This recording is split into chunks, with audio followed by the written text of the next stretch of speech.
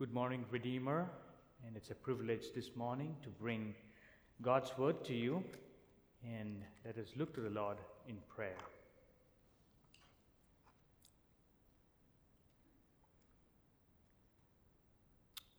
Father, these words that we heard are your words, and your people are built on it. So in your mercy, Lord, allow these words of your servant to bring glory to your name as you build them through it. Exalt your Son, magnify your word. In Jesus' name we ask. Amen. No matter how hard we try, it is very difficult to understand what is going to happen in the future. And coupled with that, the times that we live are pretty uncertain, and things are rapidly changing around us. It leaves our students wondering what courses that they need to take in order that it will become beneficial for them in the future. People who are working, employees, are thinking what career they should choose that would be beneficial for them in the future. Economic pundits are not too sure how the markets are actually going to play out in the days to come, and financial security becomes a big question mark. Even while we claim that technology and science have advanced to help us with predicting some of the things in the future, gurus, pundits, psychologists, and scientists are not able to help us with the anxiety that we have about our future. People are actually desperately looking for a sure word and a steadying thing on which they can steady the course of their future life. We need actually assurances for the future. We need a trustworthy word. We need words that become action. We need words that become a reality. We need promises to be fulfilled. We just don't need words, but we need a word in the flesh. So when we read the Bible, we see God in the Bible saying things like this. Isaiah chapter 46 verse 9 and 10 reads like this: "Remember the former things of the old, for I am God and there is no other. I am God and there is none like me, declaring the end from the beginning, and from the ancient times things not yet done, saying, my counsel shall stand, and I will accomplish all my purpose." He even asked the question around to provoke in them, who is like him? Isaiah 44 verse 7 says, "Who is like me? Let him proclaim it. Let him declare and set it before me, since I appointed a people, an ancient people. Let them declare what is to come and what will happen." Prophet Amos in chapter 3 verse 7 says, "For the Lord God does nothing without revealing his secret to his servants the prophets." So what we see here in the Bible is a God who declares things that are going to happen in the future, and then he fulfills them as he has promised. Little wonder, when we look at Jesus Christ, he is going about fulfilling everything that was foretold. Twice in the Gospel of John, we see that the evangelist John says that Jesus' own words are actually fulfilled back in chapter 18. 6 times he says that the scripture is thus fulfilled. Moreover, we have seen earlier in this gospel, in the upper room discourse, that Jesus says, "I am telling you this now, before it takes place, that when it does take place, you may believe that I am He." So the pattern becomes more clearer now. We see God in the Old Testament declares things that are going to happen, and when it happens, it kinds of evokes belief in the people that He alone is God. What we see now in Jesus, the Son of God, He does the same thing. He not only fulfills the things that He foretold, but also of all the things that were foretold of Him in the Scriptures. In fact, the Scriptures converge on Jesus Christ, and Jesus the Messiah fulfills the Scripture to bring about the eternal salvation that God has promised. Believe in Him and be saved. Now, the passage that we read today is a sobering one. And we stand in reverence to a great God who gave His Son to die for our sins. So I urge you to turn your Bibles to the passage in John's Gospel, chapter 19. Now, we've been through this Gospel for many months together now.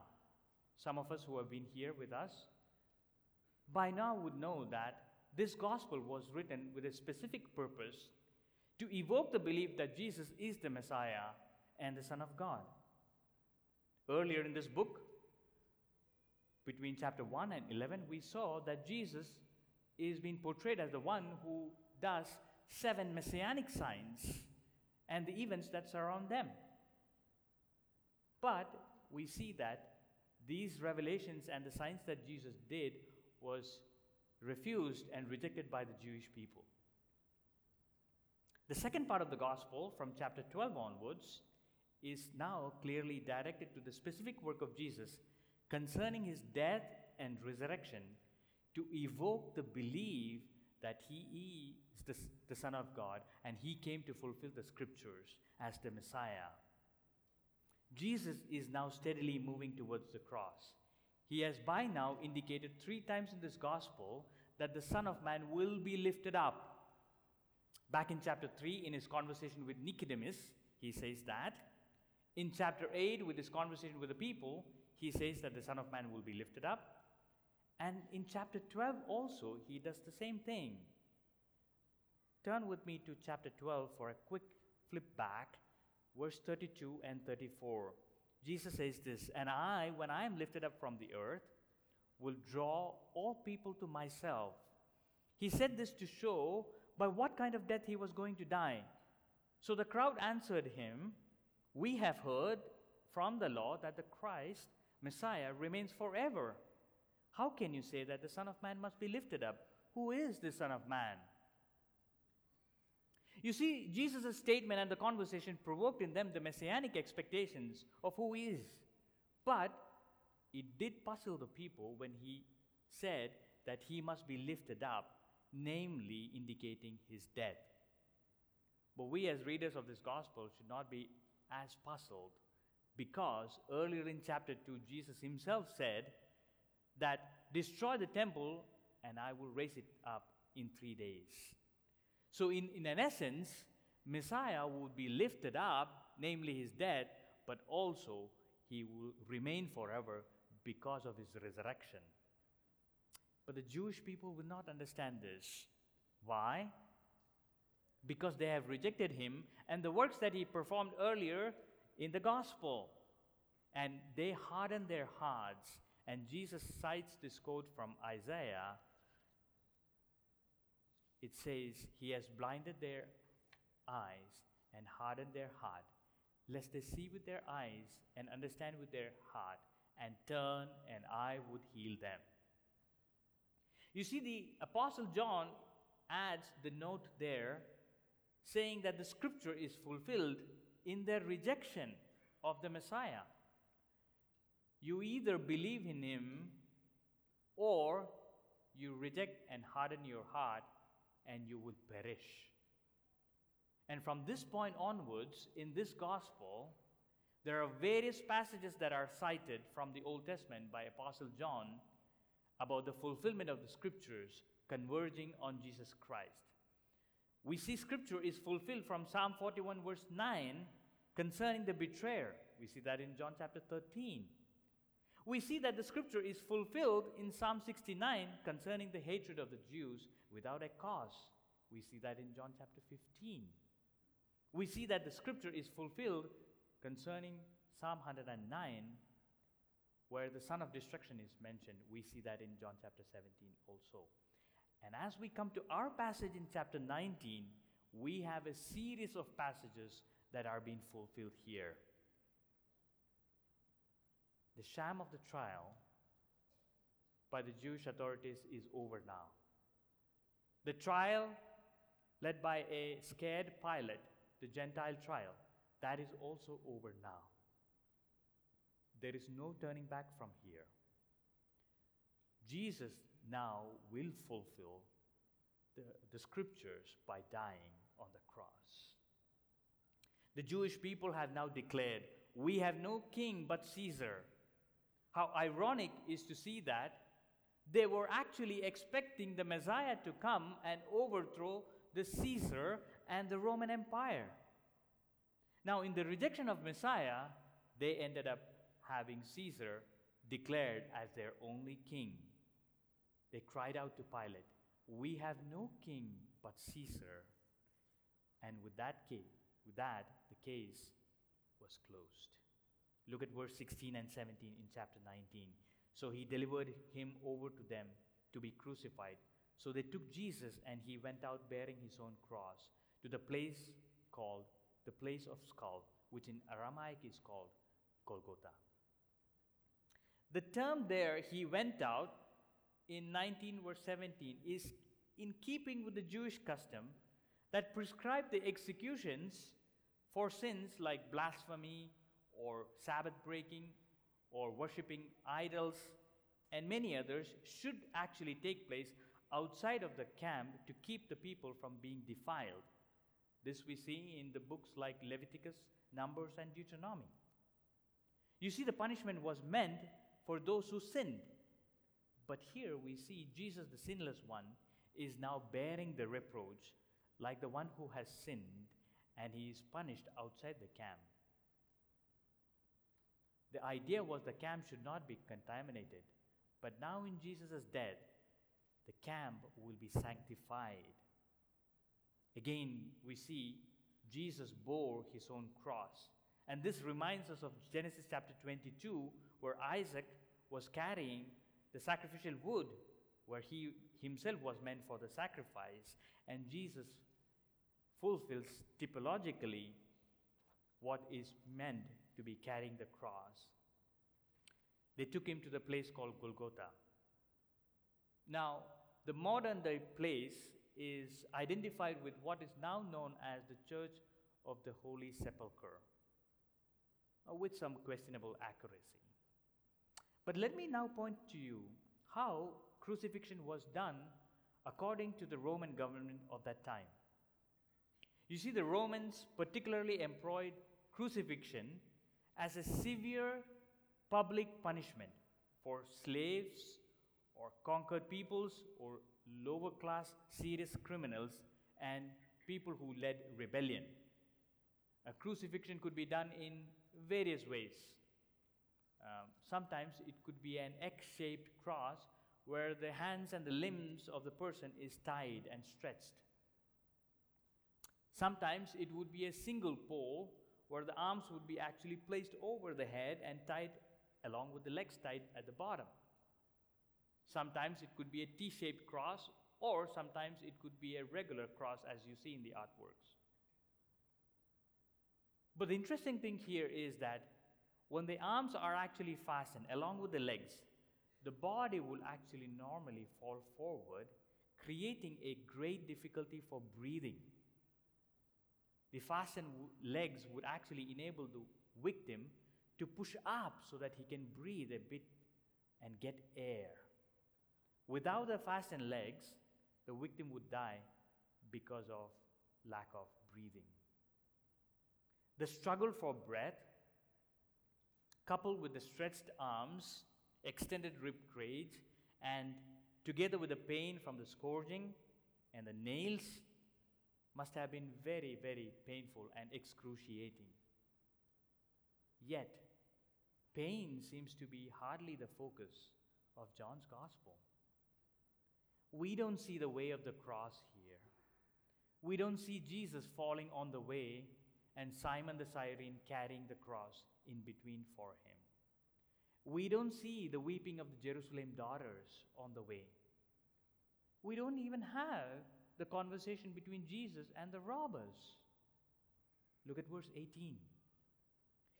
There they crucified him, and with him 2 others, one on either side, and Jesus between them. They led him to be crucified. With whom? 2 others. That's all we get. We don't get the description of who these robbers are, but it's easier for us to understand because we have the advantage of the other Gospels. And they would not have been ended up there if they were not criminals. In this now, Isaiah 53 verse 12 is fulfilled. He poured out his soul to death and was numbered among the transgressors. And it is no brainer that this is a shameful time for Jesus to be counted among criminals. Not only the pain, but also the shame. Now the world around can mock Jesus Christ as they would mock a criminal. He was numbered among the transgressors because of our transgressions, and a large inscription about him was placed on the top of the cross. Look at verse 19 to 22. Pilate also wrote an inscription and put it on the cross. It read, Jesus of Nazareth, the King of the Jews. Many of the Jews read this inscription, for the place where Jesus was crucified was near the city, and it was written in Aramaic, in Latin, and in Greek. So the chief priests of the Jews said to Pilate, do not write King of the Jews, but rather this man said, I am the King of the Jews. Pilate answered, what I have written, I have written. You see, frequently condemned persons would carry the offense on their neck, written on a placard, and it is hung on their bodies, and as they are led to the place of crucifixion. And then they fixed it on the cross for all to read. And this is therefore a design to show to the public what it means to go through this punishment. The place was near the city, so many people had the opportunity to see the victim and see the charge.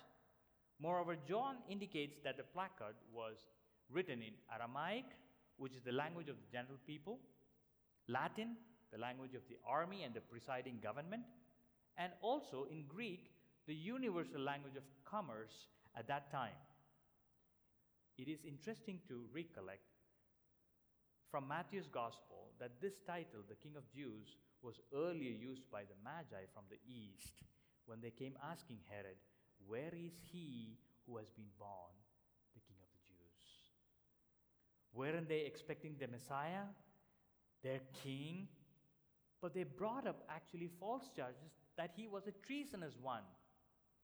Pilate himself realized that this was a made-up charge, and therefore he taunted the Jewish leaders constantly by designating Jesus as the King of the Jews. The title given to Jesus Christ there was a legal way of countering their hoax. And he gave them a curt reply when they protested by saying, what I have written, I have written. Now, in this little ego battle between Pilate and the Jewish leaders, he is affirming one that would last for centuries for us to identify. The miracle here is that God is in control of the evil that was plotted by Jews and the Gentiles, and each of their actions will now become a great affirmation of the grand truth that he came to reveal, that he is the King of the Jews, their Messiah, the Son of God. In their rejection and in their mockery, they affirm what God has revealed. My dear friend, the truth of that placard is still the same. Jesus is not only the King of the Jews, but also the King of all who will believe in him now. And he will one day be manifested as the King of the kings. Ask yourself this question: do you want him to be your king, as the one who reigns over you and one who can lord over you? Will he not give up your resistance and your rebellion against this king the dying King. Oh, he will be soon manifested again, whether you like it or not. He will reign supreme over all the earth. Bible says in Psalm 2, "Kiss the Son, lest he be angry, and you perish in the way, for the wrath is quickly kindled. Blessed are all those who take refuge in him." He may now look weak, and he is dying on the cross, and he is dying a shameful death. But there will come a time when Jesus will reign supreme. It will be better for us to take refuge in him now, as the Bible calls us to. No simple thing that is happening here. Everything is according to the plan. And look at verse 23 and 24. When the soldiers had crucified Jesus, they took garments and divided them into 4 parts, 1 part for each soldier, also his tunic. But the tunic was seamless, woven in one piece from top to bottom. So they said to another, "Let us not tear it, but cast lots for it to see who shall it be." This was to fulfill the scripture, which it says, "They divided my garments among them, and for my clothing they cast lots."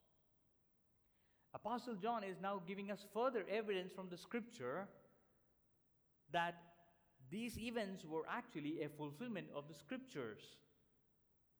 For these Roman soldiers, crucifixion was a small-time business enterprise. They already considered that Jesus was dead, and hence they were dividing their garments and probably his sandals or other stuff. But the seamless tunic caught their attention, and they agreed, rather than ripping it up into 4 pieces, they could enjoy a game of chance and see who could win the prize. But the apostle sees this as a witness there, as act of fulfillment of the scripture, even when the soldiers were unaware of what they're doing, namely Psalm 22, verse 18. Now, when we look at Psalm 22, we see that there is David who is actually expressing this personal lament, and he is a righteous sufferer portrayed in that psalm. The psalm is also mixed with expressions on confidence in Yahweh, but towards the end, he will praise Yahweh also. Since the Messiah was actually to be a promised Davidic king, John sees the details of these events as a typological fulfillment of what is to come in Messiah. Messiah is now portrayed as the righteous sufferer in Psalm 22, who is the Davidic king that God has promised them. Messiah is the greater David. You see, but the Davidic king will suffer. And it is important for John to remove the misconception from among the Jews that Messiah is going to be a political king, but to portray him as the one who suffers for their good. It is important as the gospel is spreading among the Jewish people. And Jesus the Messiah fulfills the scriptures to bring about the eternal salvation that God has promised. We better believe in him and be saved. Dear friends, lest we make the same mistake. Jesus came to offer eternal salvation and eternal future, not a political change or economic prosperity or even good health.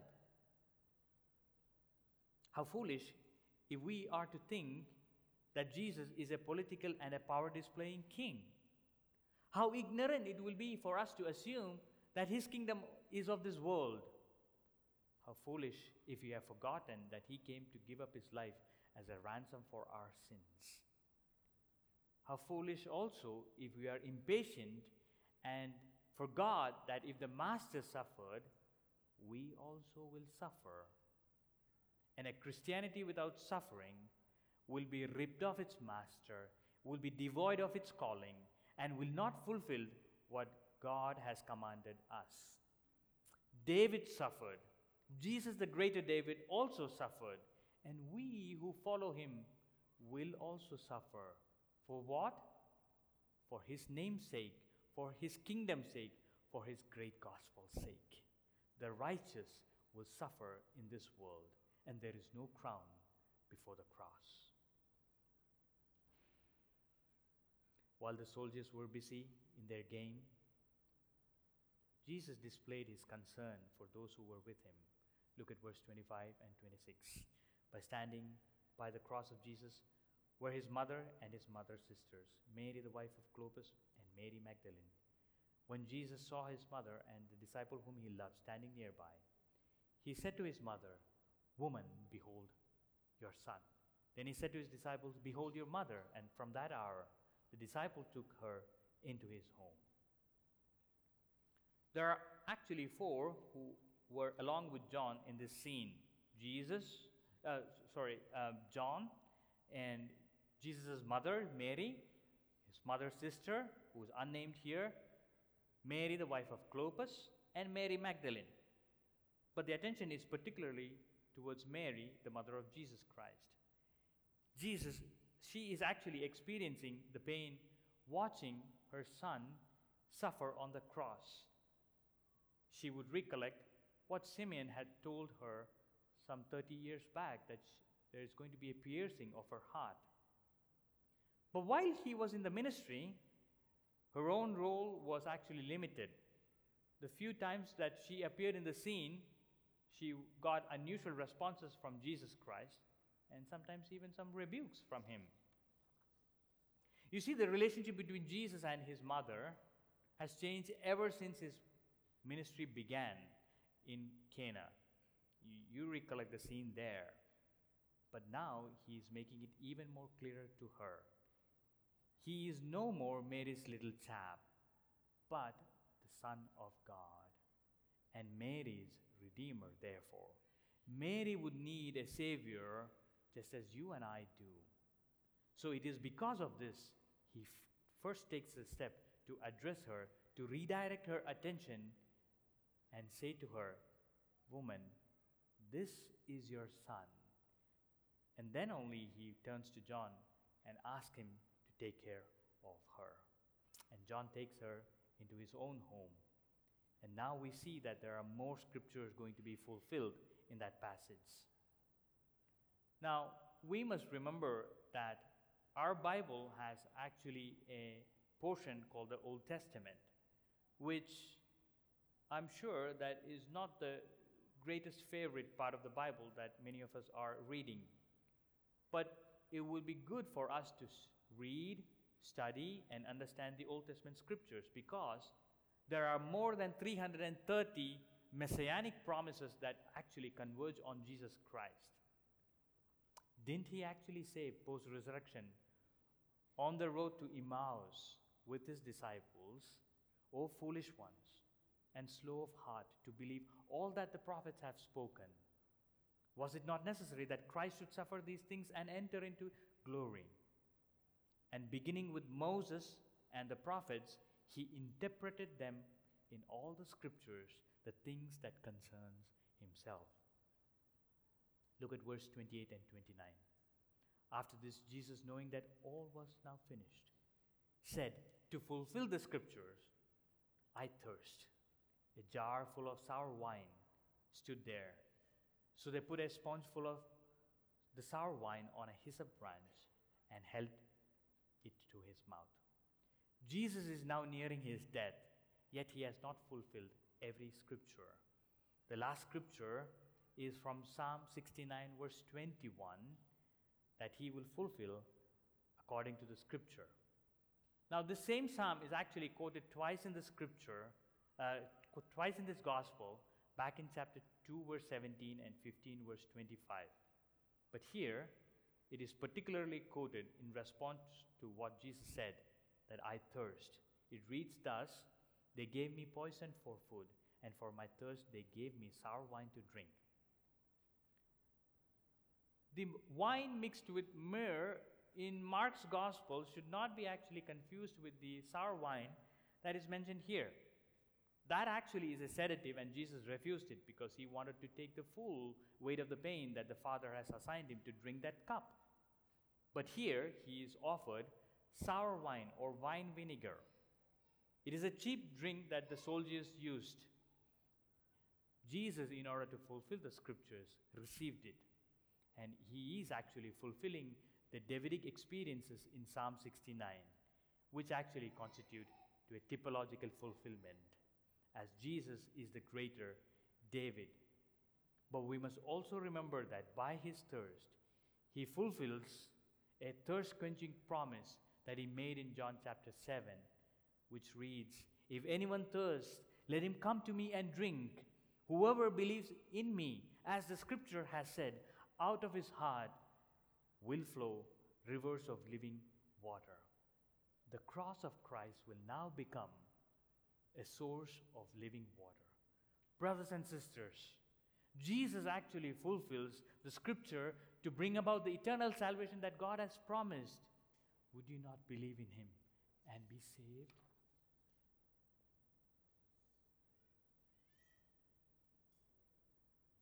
Jesus now has accomplished everything that the Father has assigned him. Look at verse 30. When Jesus has received the sour wine, he said, "It is finished."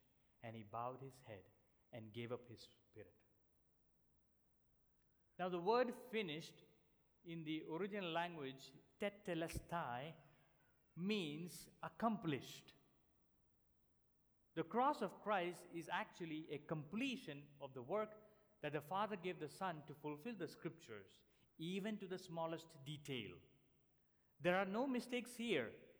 And Jesus is not a helpless victim who is subjected to the evil plot of the Jews and the Gentiles, but he is in absolute control here.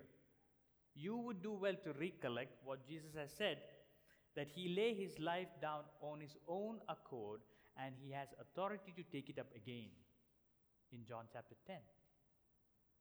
He also said that the ruler of this world has no claim on me, back in John chapter 14. Then he reminded Pilate that you have no authority on me except that was given by the Father. In 19 earlier, we read that. This is actually not a groan of a victim, but the proclamation of a victor. This is a shout of a triumph. In this moment of suffering and despair, God, the person of Jesus Christ, declares victory over the forces of sin and death, a victory that is not secured without the cross, but through the means of the cross. And so it means the work of redemption is now completed. All things that has been done, which the law of God has required. All things are fulfilled, which the prophecies predicted. All things were brought to pass, which the types foretold. All things accomplished, which the Father has given the Son to do. All things that were performed, that was necessary for redemption, everything was completed and accomplished. Nothing was left. The ransom was paid. The conflict was endured. The sin's wages were paid. Divine justice and wrath was satisfied. Everything was accomplished. It is accomplished. Tetelestai. It is a victor's cry, not a victim's groan. Thus the songwriter says. Now the ground beneath quakes as its maker bows his head. Curtain torn into two. Dead are raised to life. Finished. The victory cry. My dear friend, if you're wondering, what good deeds must I do in order to be saved? Nothing. But believe that Jesus has accomplished everything that was necessary for you to be saved through that cross. If you're wondering, what more do I need to do in order to stay in salvation? Nothing. There is nothing more to be done and nothing more you can add. It is finished. It is accomplished. And therefore we can say, Christ became sin for us, took the blame, bore the wrath. We stand completely forgiven at the cross. Dear friends, Jesus fulfilled the scriptures to secure your eternal salvation that God has promised. Would you not now believe and be saved? Or you think that the scripture fulfillment is over? Not really. Look at verse 31 to 36. It was the day of preparation. And you might ask, preparation for what?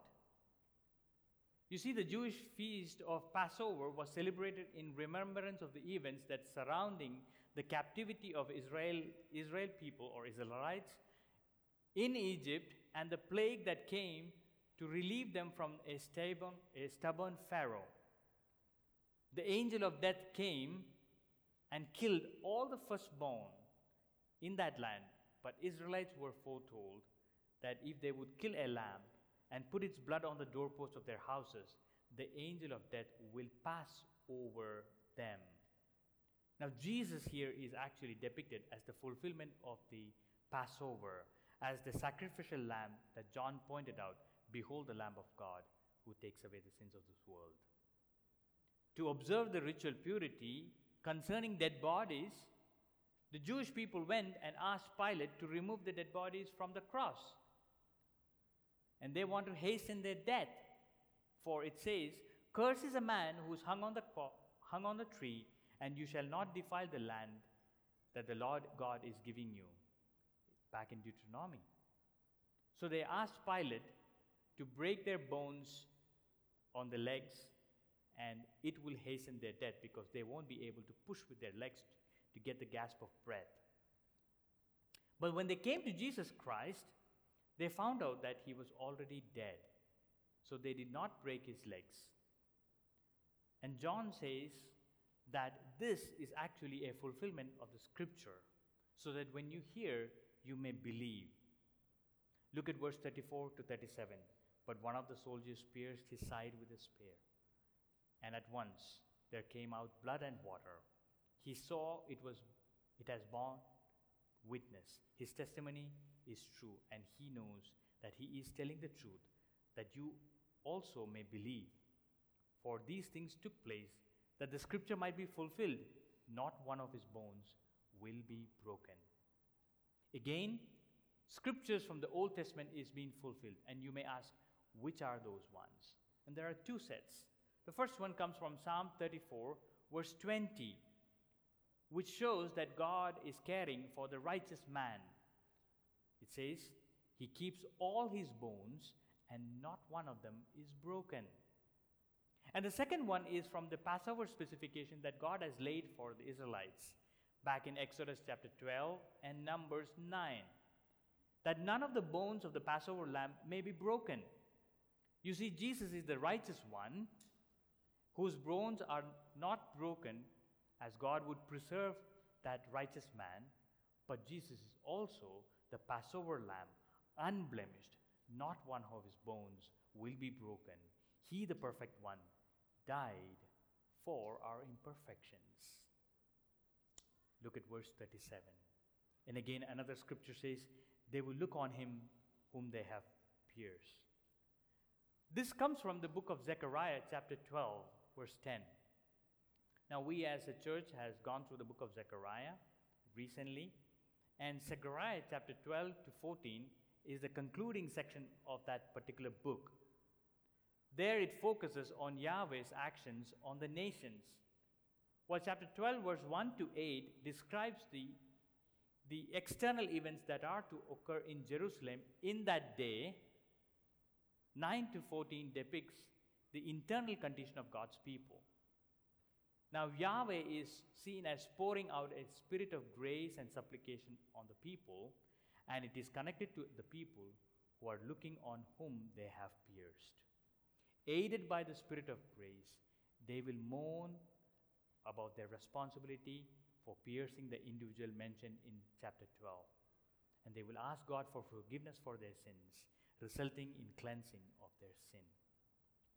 Here we get the idea of piercing Yahweh, and it suggests that God is not unfamiliar with the experiences of suffering.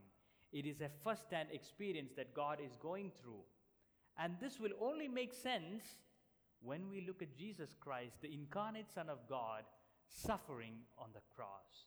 Jesus, the God-man, was pierced for our transgressions as the messianic shepherd and the suffering servant, in keeping with the pattern of the Old Testament prophecy. You see, as small kids, I can recollect the songs that my parents used to sing when we used to pray together. There was this song by Augustus Toplady, Rock of Ages, translated in our own language, and we used to sing that together.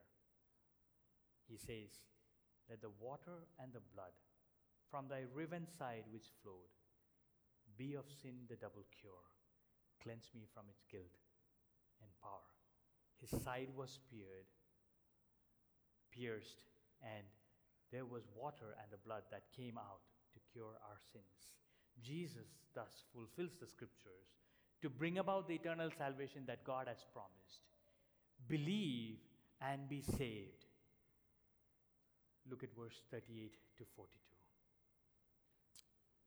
Here we see two individuals involved in his burial, Joseph and Nicodemus. Joseph is portrayed as the influential man whom Pilate gave permission to take the body away after his death. But earlier, he was a secret follower. And now that status has changed. He has publicly come and asked permission from Pilate. With him is also another influential man, Nicodemus. We see him earlier in this gospel, whose life now looked changed. Earlier he came to Jesus at night, but now he brings burial spices and perfumes. How much? 75 pounds. You would remember that Mary actually brought about 1 pound of pure nard to Jesus Christ to anoint him. Nicodemus now brings 75 pounds of burial perfumes and spices in an effort to honor Jesus Christ as a king. You see, coming to Christ may involve overcoming certain pressures of the world and the surrounding people, but he is worthy to be followed because he died for your sins and mine, for he grants eternal life through his death. These last events recorded in this gospel towards the end is shown as a clear indication that his death actually took place. There is no optical illusion of his death. There is no falsification of facts. The places that were mentioned are real. The people who were involved in his burial are real. It gives us the clear indication that he was dead and he was buried. Now, but where he was buried is an interesting piece. He was buried in a garden. Now, as Christians, when we hear the word garden, we would do well to recollect the Garden of Eden, where life began. How ironic now we see that Jesus, the life giver, is now buried in that garden. But Jesus himself said this: unless the grain of seed falls onto the ground and dies, it remains alone. But if it does, it produces much fruit. He died to bear fruit. And church, you are that fruit he died to bear and bring up. Do you see this? It's important that we believe and we become people who trust in him for our eternal salvation. Earlier, we talked about uncertainties of life, anxieties that surround future. Dear friends, Jesus did not come to fulfill the dreams about the best colleges to study, the best career to choose, the best investment to put in your money so that you may get financial security. But he came to clearly give you an eternal security and an eternal life. Would you not believe in him and be saved? Let's pray.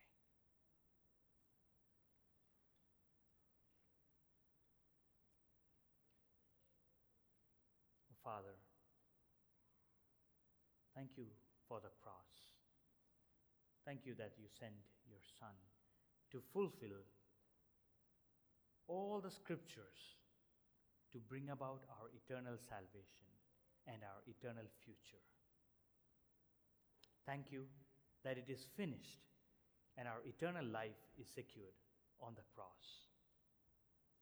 Now, O Lord, help us to be transformed by that truth and help us to proclaim it joyfully to others.